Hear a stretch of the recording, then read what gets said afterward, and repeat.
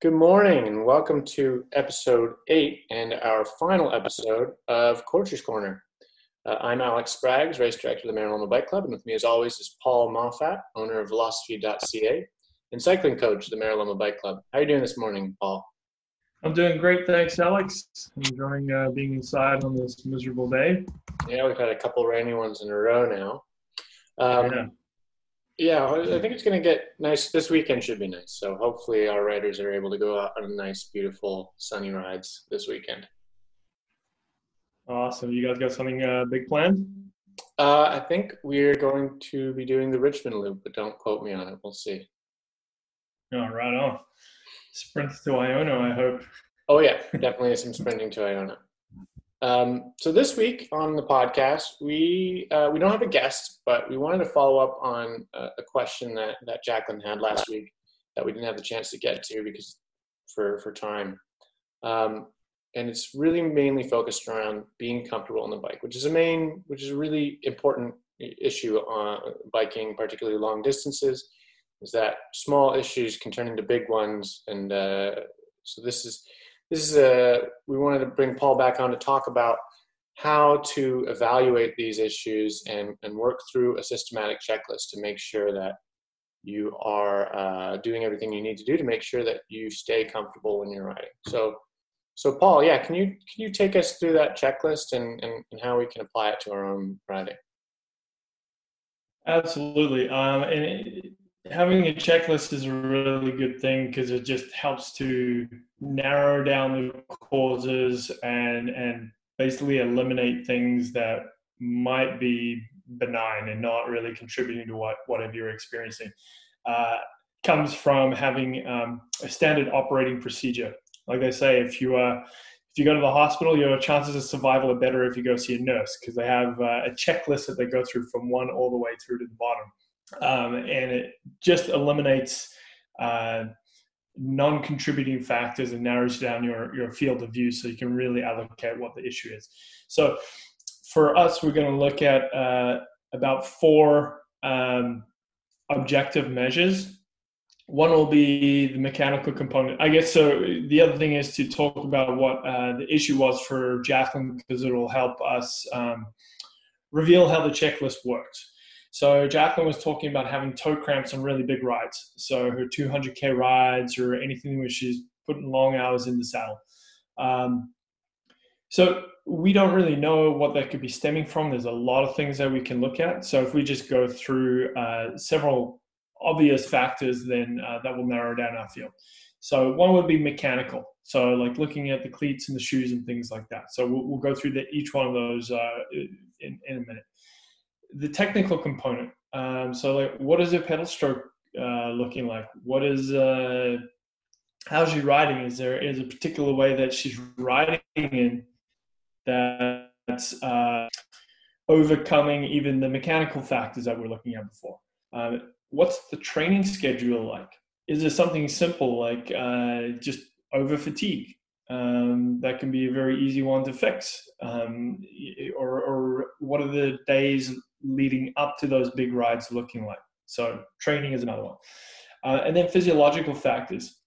Now that's looking at like fluid and hydration during the bike, nutrition, or even just your pacing strategy.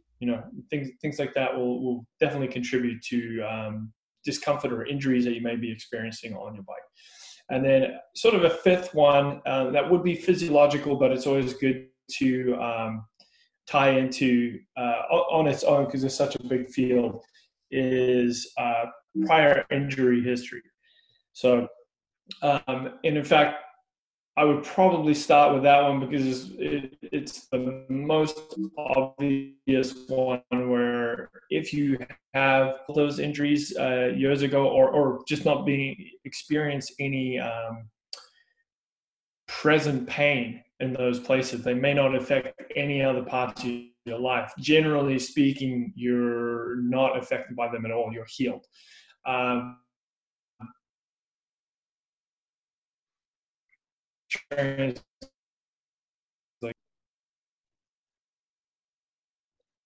Okay.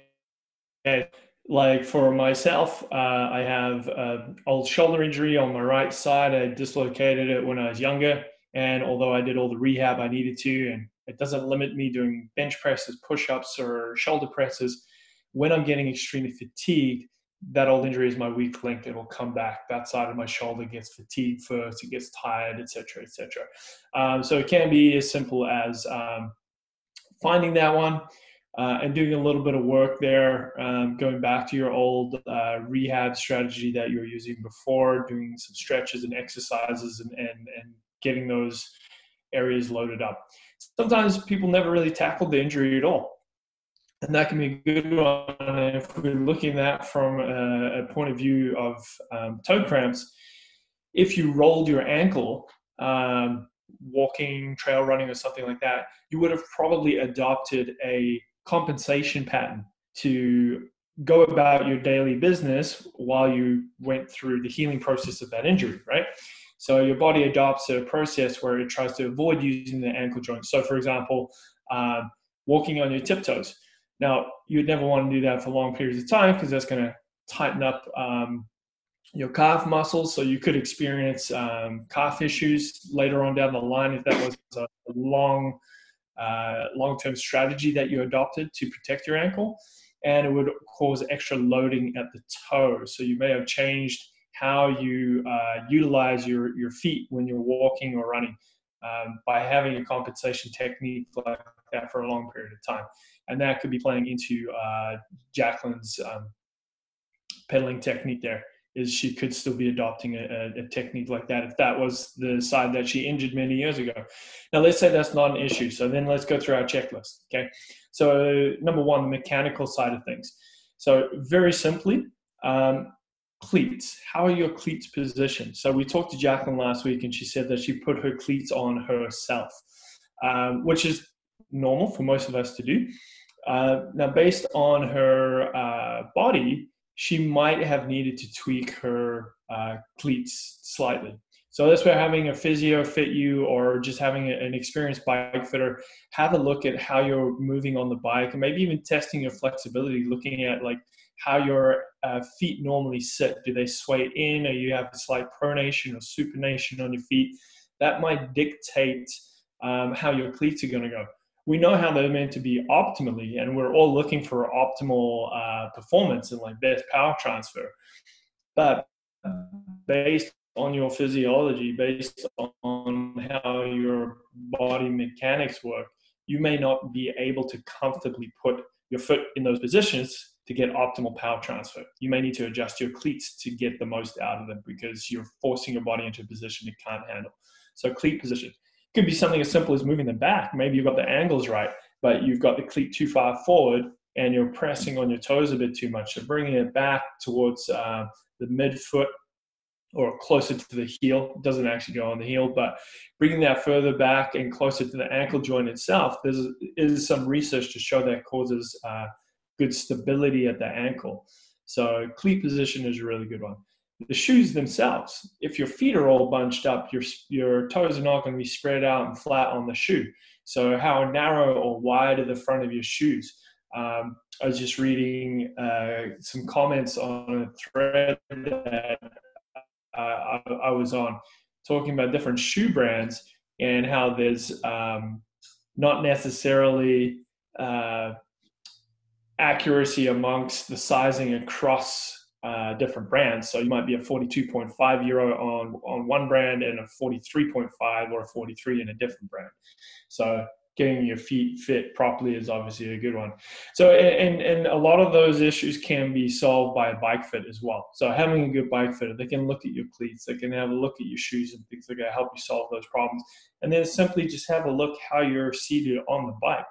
You know, it could be as simple as maybe your seat height is a little bit too high and you're having to lean forward a little bit more because the height of the seat is forcing you that way into a more comfortable position that's forward, and hence you're kind of toeing down and pushing on your toes a bit more than you should. So these are just stuff that come off the top of my head, right?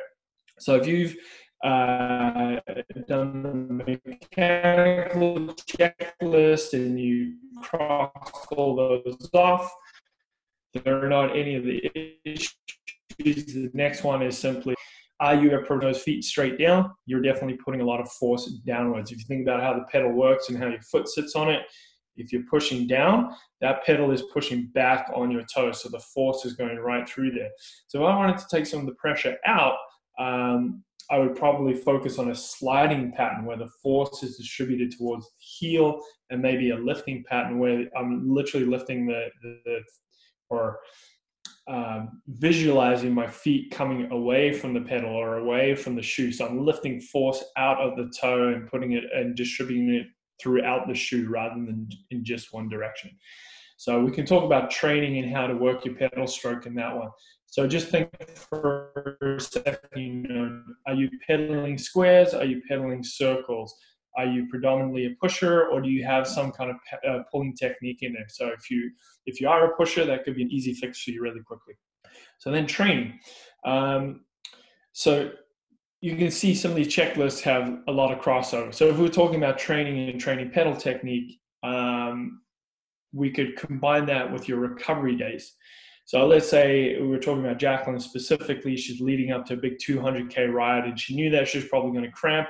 So the day before, ensuring that if she was going to go for a ride, it was a recovery ride.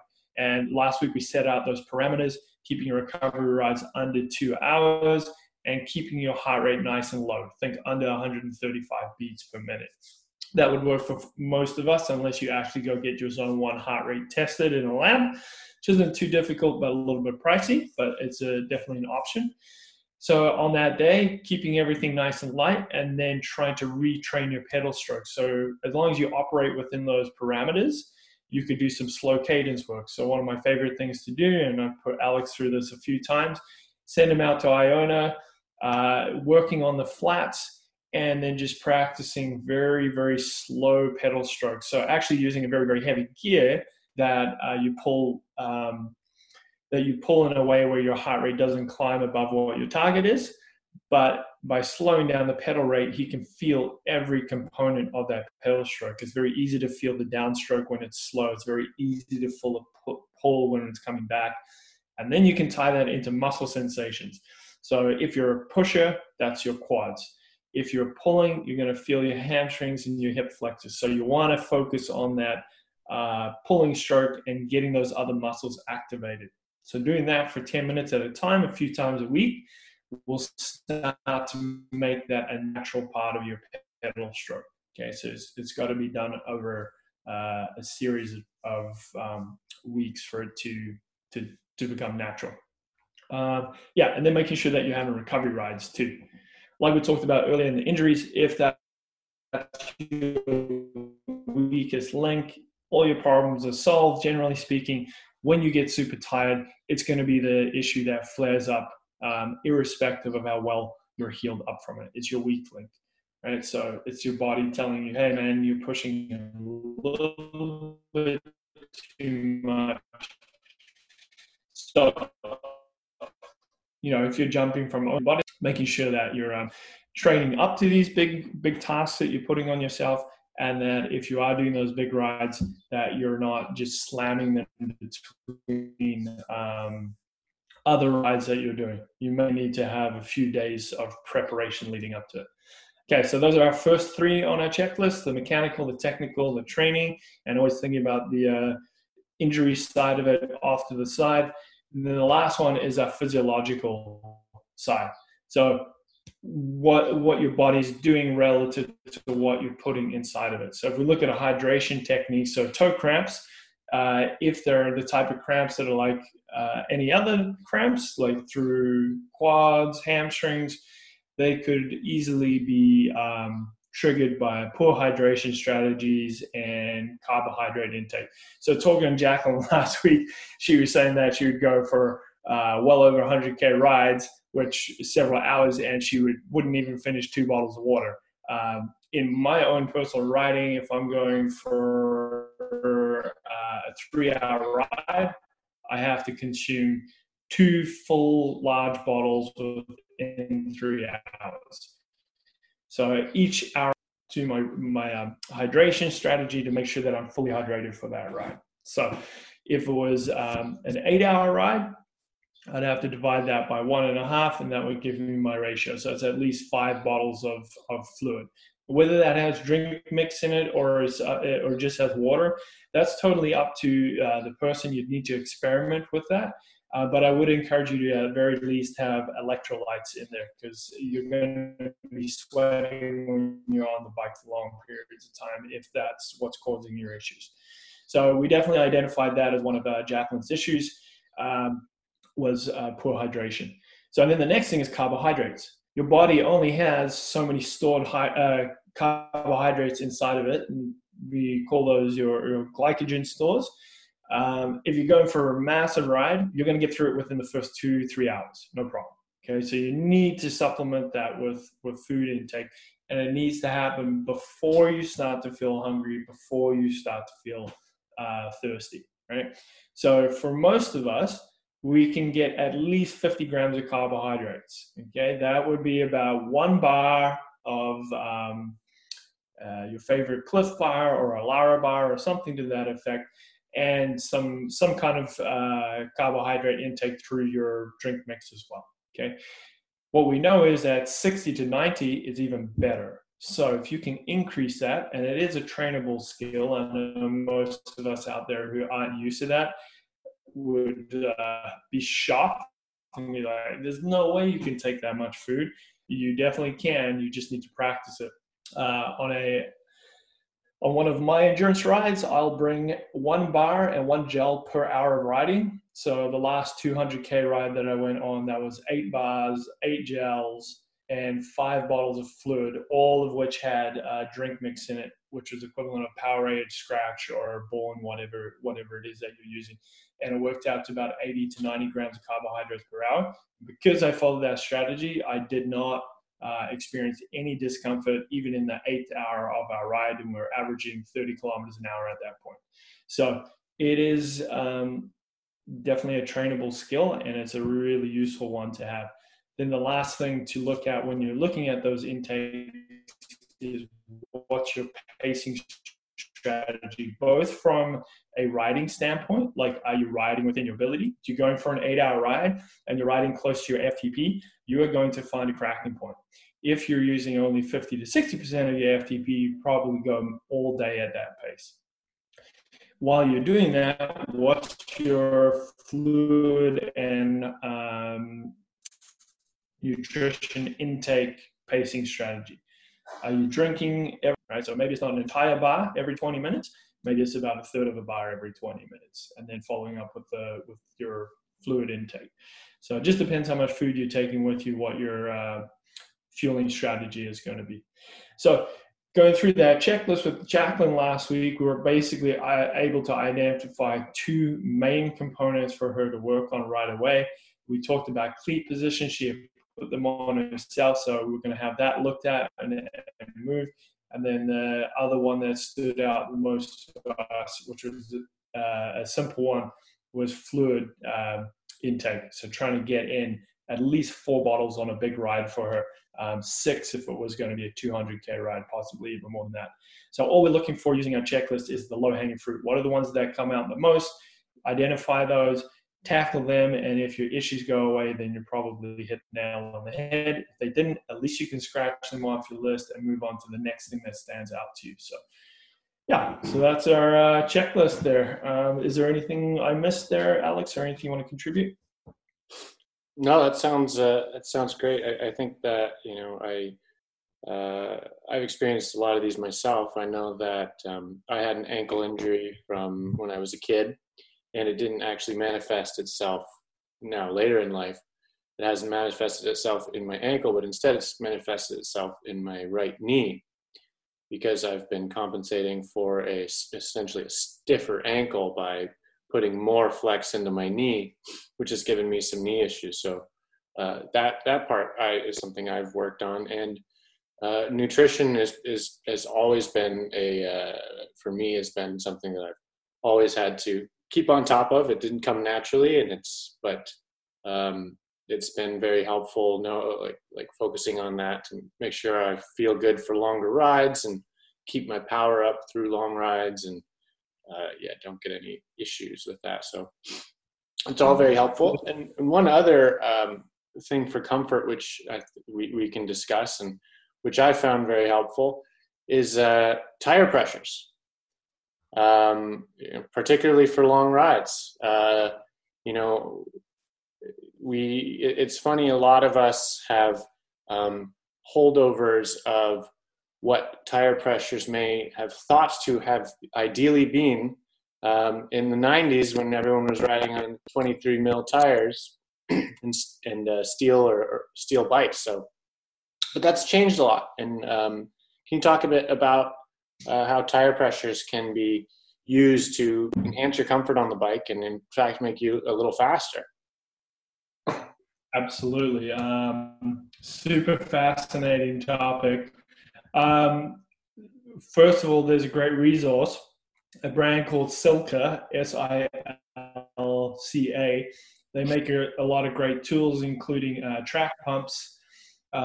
They have a tire pressure chart, which is actually very, very useful and fairly accurate. Now, there's always going to be a little bit of discrepancy because tire pressure, there isn't a black and white system. It also comes down to preference, right? So some people prefer a harder riding tire, things like that. So it's not perfect, but it's the best one that I've seen out there. It takes into account several factors, and that's what we need to look at again, going back to a checklist style. So, what is the weight of the rider? So they'll ask you how much you weigh. That's really important because you and I might have exactly the same bike, exactly the same tires, same width.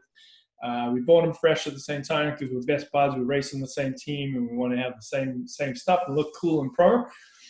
But I could be 5 kilograms lighter than you, and that means that my tire pressure run at the same pressure as yours would be far too hard for me to get the best out of those tires. So entering in your body weight is really important. Then what type of tires do you have? Clincher tires where you have tubes included. That will probably require more pressure, or not probably, it should require more pressure for the same feel as a tubeless tire. So tubeless is like the latest in road biking. It's been around for a long time in mountain biking and other sports, but it's kind of a new thing in the last 5 years or so.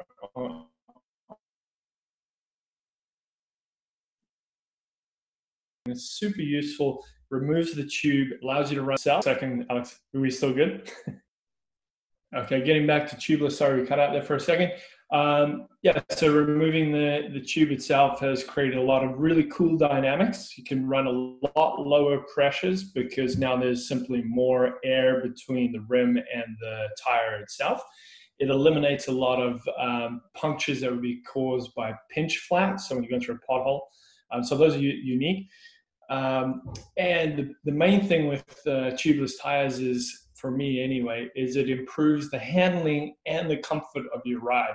So without losing any speed, I can run those tires a lot softer than a traditional clincher and tube setup, which means that, now it sounds counterintuitive that running your tires softer, but what we found is that it deflects the road much, much better. So we talked about type of tires, the rider weight, and then your tire width as well is really important. So the wider your tire gets, the softer you run it, okay? So let's look at what's typically run on road bikes these days. So if you're fortunate enough to have a more recent road bike and it's run with a tubeless setup, you're probably riding a 25 millimeter or a 28 millimeter tire. I really like 28s, and it doesn't sound that different, but a 25 and a 28 millimeter tire are significantly different, where you can run them about 10 PSI different, which is quite a bit. So right now, I'm running 28 millimeter Continental GP 5000s on my road bike, and I am about 80 kilograms, and I have about 60, if I want to run them fast and a little bit hard, I run them with about 65 PSI in the front and 68 at the back. If I'm doing a longer ride, I'll probably run the back closer to 60 on the dot, and the front I'll run about 56 to 58 PSI. Now, I always run my back a little bit heavier because that's where all my weight is. Right? I'm really sitting in the saddle. Most of my weight's on the top of that. Having a front wheel run a little bit softer will really increase the comfort a lot, because that's where the vibration is coming directly into your hands, into your shoulders, and into your neck. It's where you're going to feel it the most. So don't run your front tires too hard. An easy way to know whether your tires are being run too hard is if you feel like you're getting bounced all the time and you really feel the road vibration. So you want to find that sweet spot. And again, it comes down to preference. Initially, when you first go to riding either tubeless or riding your clincher tires a little bit softer, you're going to think that you're having a flat tire. There's definitely a squish factor to it, but that's a good thing. So what we learned so going back to what you said in the 90s, when everyone was running 23 millimeter tires and you ran the pressure to the maximum limit that the manufacturer wrote on the sidewall, which is usually like 120 to 130 PSI. Now, to be honest with you, that hasn't changed that recently. 6 years ago, I was doing the Fondo and I was putting 130 PSI in a 23 millimeter Schwalbe Pro 1. That is ridiculously hard, because then we thought that harder tires prevented punctures and they rolled faster. But what we know now is that a hard tire, in the right circumstance, a thin hard tire is faster when it's perfectly round, like a manicured track. Okay, not even Burnaby track is that perfect. I would run my tires a little softer at that track even. But if the rolling surface that you're on is absolutely perfect, absolutely flat, there's no bumps or deteriorations in it at all, then yes, that old school mentality is correct. But what we know now, if you look at how tarmac is made, it's made with tiny little stones, and it's porous. It's got little holes all over it. They might be minute, but what happens is it deflects the tire. Essentially, you're creating little bounces in the tire as you go. So what we know about really hard tires is actually getting bounced off the road more. So when you're putting down the power, it's getting lost through bouncing. So by deflecting the tire a little bit and deflating it, by deflating the tire a little bit, it's sinking into the road and you're getting a better grip when you're pedaling. So it's essentially pulling you through the road much better, and there's less loss of your own power when you run your tires quite a bit softer. There is a limit to how soft you can ride it, and I would say you're starting to run them too soft when you notice two things. One, pedaling is inherently a bouncy activity, okay? But running your tires just hard enough that you feel the resistance, you don't feel that bounce. But if you run them too soft, you can feel a significant bounce, and that's where you get that sensation of, oh, my tires are flat. So when you get to that point where you actually feel a significant deflection and you're going up and down, they might be too soft. And at that point, your tires are probably going to be slowing you down. The second thing you'll notice is that when you're cornering, it feels like if you're cornering to the left, it feels like it wants to pull you to the right, because you essentially want to stay on the path that they're on. So when they're run too soft, your bike wants to go one way and your tires want to go the other way. And we want them to move together, obviously. So there is a bit of a sweet spot there for sure. Yeah. Is there anything else you can think of that we can chat about that point, Alex? I've been yabbering on for minutes at a time here. No, that's great. In terms of my practice, when I'm trying to be super fast, I will run what the Silca recommendations are, and I'll put a link to the Silca page in the notes to this episode, so people have it in short access. But when I go out on longer rides, I'll drop that about 4 or 5 psi for both the front and rear wheel, just because it's more comfortable, and your tires are the main. For a rigid road bike, your tires are the main source of suspension in your bike. So you can really tweak that suspension with the tire pressure. And I only run hard tires at the track. And even then, like you said, the Burnaby track isn't that smooth. So it's not super, super hard, but it's a lot harder than it would be for my road bike. Yeah. Like the pavement out here is never ideal. So you always want to have some suspension component in your bike so that you're not bouncing up and down. And yeah, I read something about how it's hard. One way to imagine it is all of that shaking, all of that vibration, that causes, all of this energy loss into your body essentially. So the pedal, which you're trying to turn into forward momentum, when the bike is shaking, gets lost as friction and energy loss in your own body. So that vibration that you're feeling, which will actually, one of the other things you'll notice if you start running tires softer than usual, is you'll feel like you're going slower. It's a sensation of going slower because you're feeling smoother.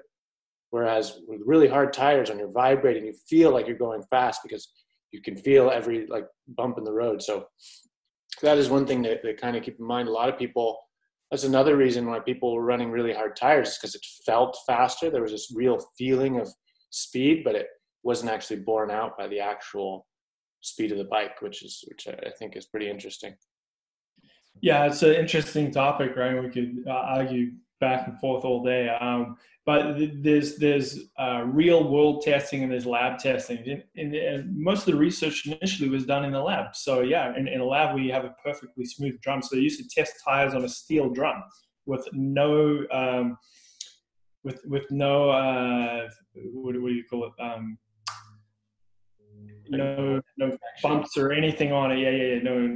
No deterioration on that whatsoever, and just go around in a circle forever. So it's perfect testing conditions for a smooth, hard tire, right? But like you said, when we go outside and there's inherently we're lucky if we find a road that's perfectly new tire sealed, and it's like a new tire seal road. There's nothing like it. I think we can all agree on that. You feel super fast, right? But we don't have that everywhere we ride. And you are getting deflected. So like you said, some of the fatigue that you're experiencing is not just the energy going into your body from the road, and that force is getting translated vertically instead of horizontally. That's where we want our force to get it translated, is moving forward. But if it's getting you bounced up and down, your energy is actually going into resisting that bounce, pushing back on the bike, trying to keep the bike on the ground essentially.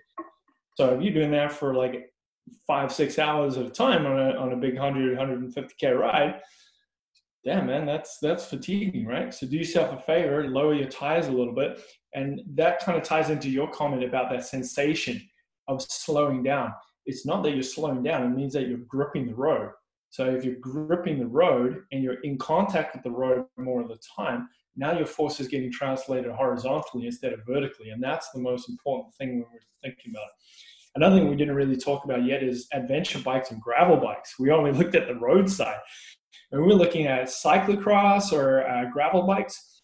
We're running tires now that are, right now, the industry standard is if your bike doesn't clear more than 40 millimeter tires, it's not a gravel bike.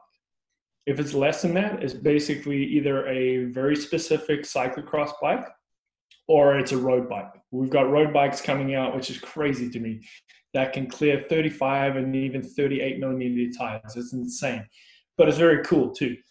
But anyway, so looking at the gravel side of things, if you're running a tire that's more than 40 millimeters, and someone my size, 80 kilograms, which I'm not considered a light rider by my peers, I can ride those tires at 40 PSI. And I ride them at 40 PSI when I'm riding to the trails from my house. In other words, I'm incorporating some road riding.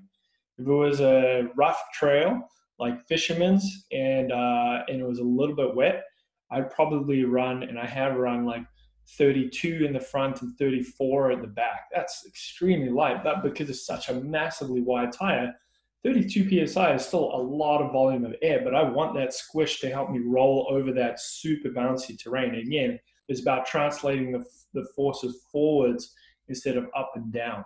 So yeah, massive tires, low pressures. It's a crazy experience, but that's where your suspension comes from, right? Yeah. That's a big thing in gravel biking. It's do you build the suspension into the bike itself, or you just accommodate for bigger tire clearances and let people choose to run really wide mountain bike tires and ride them super soft? Yeah. And that seems to work even better than trying to have goofy front suspension on a road bike. So Yeah, and on my cyclocross bike, I don't even know what the PSI is. I do a thumb test. So I'll take my thumb, I'll put it on the tire, and then with all my body weight, I'll push down. And I just need to make sure I have enough buffer to keep the tire from touching the rim, so I don't get pinch flats or that snake bite. Yeah.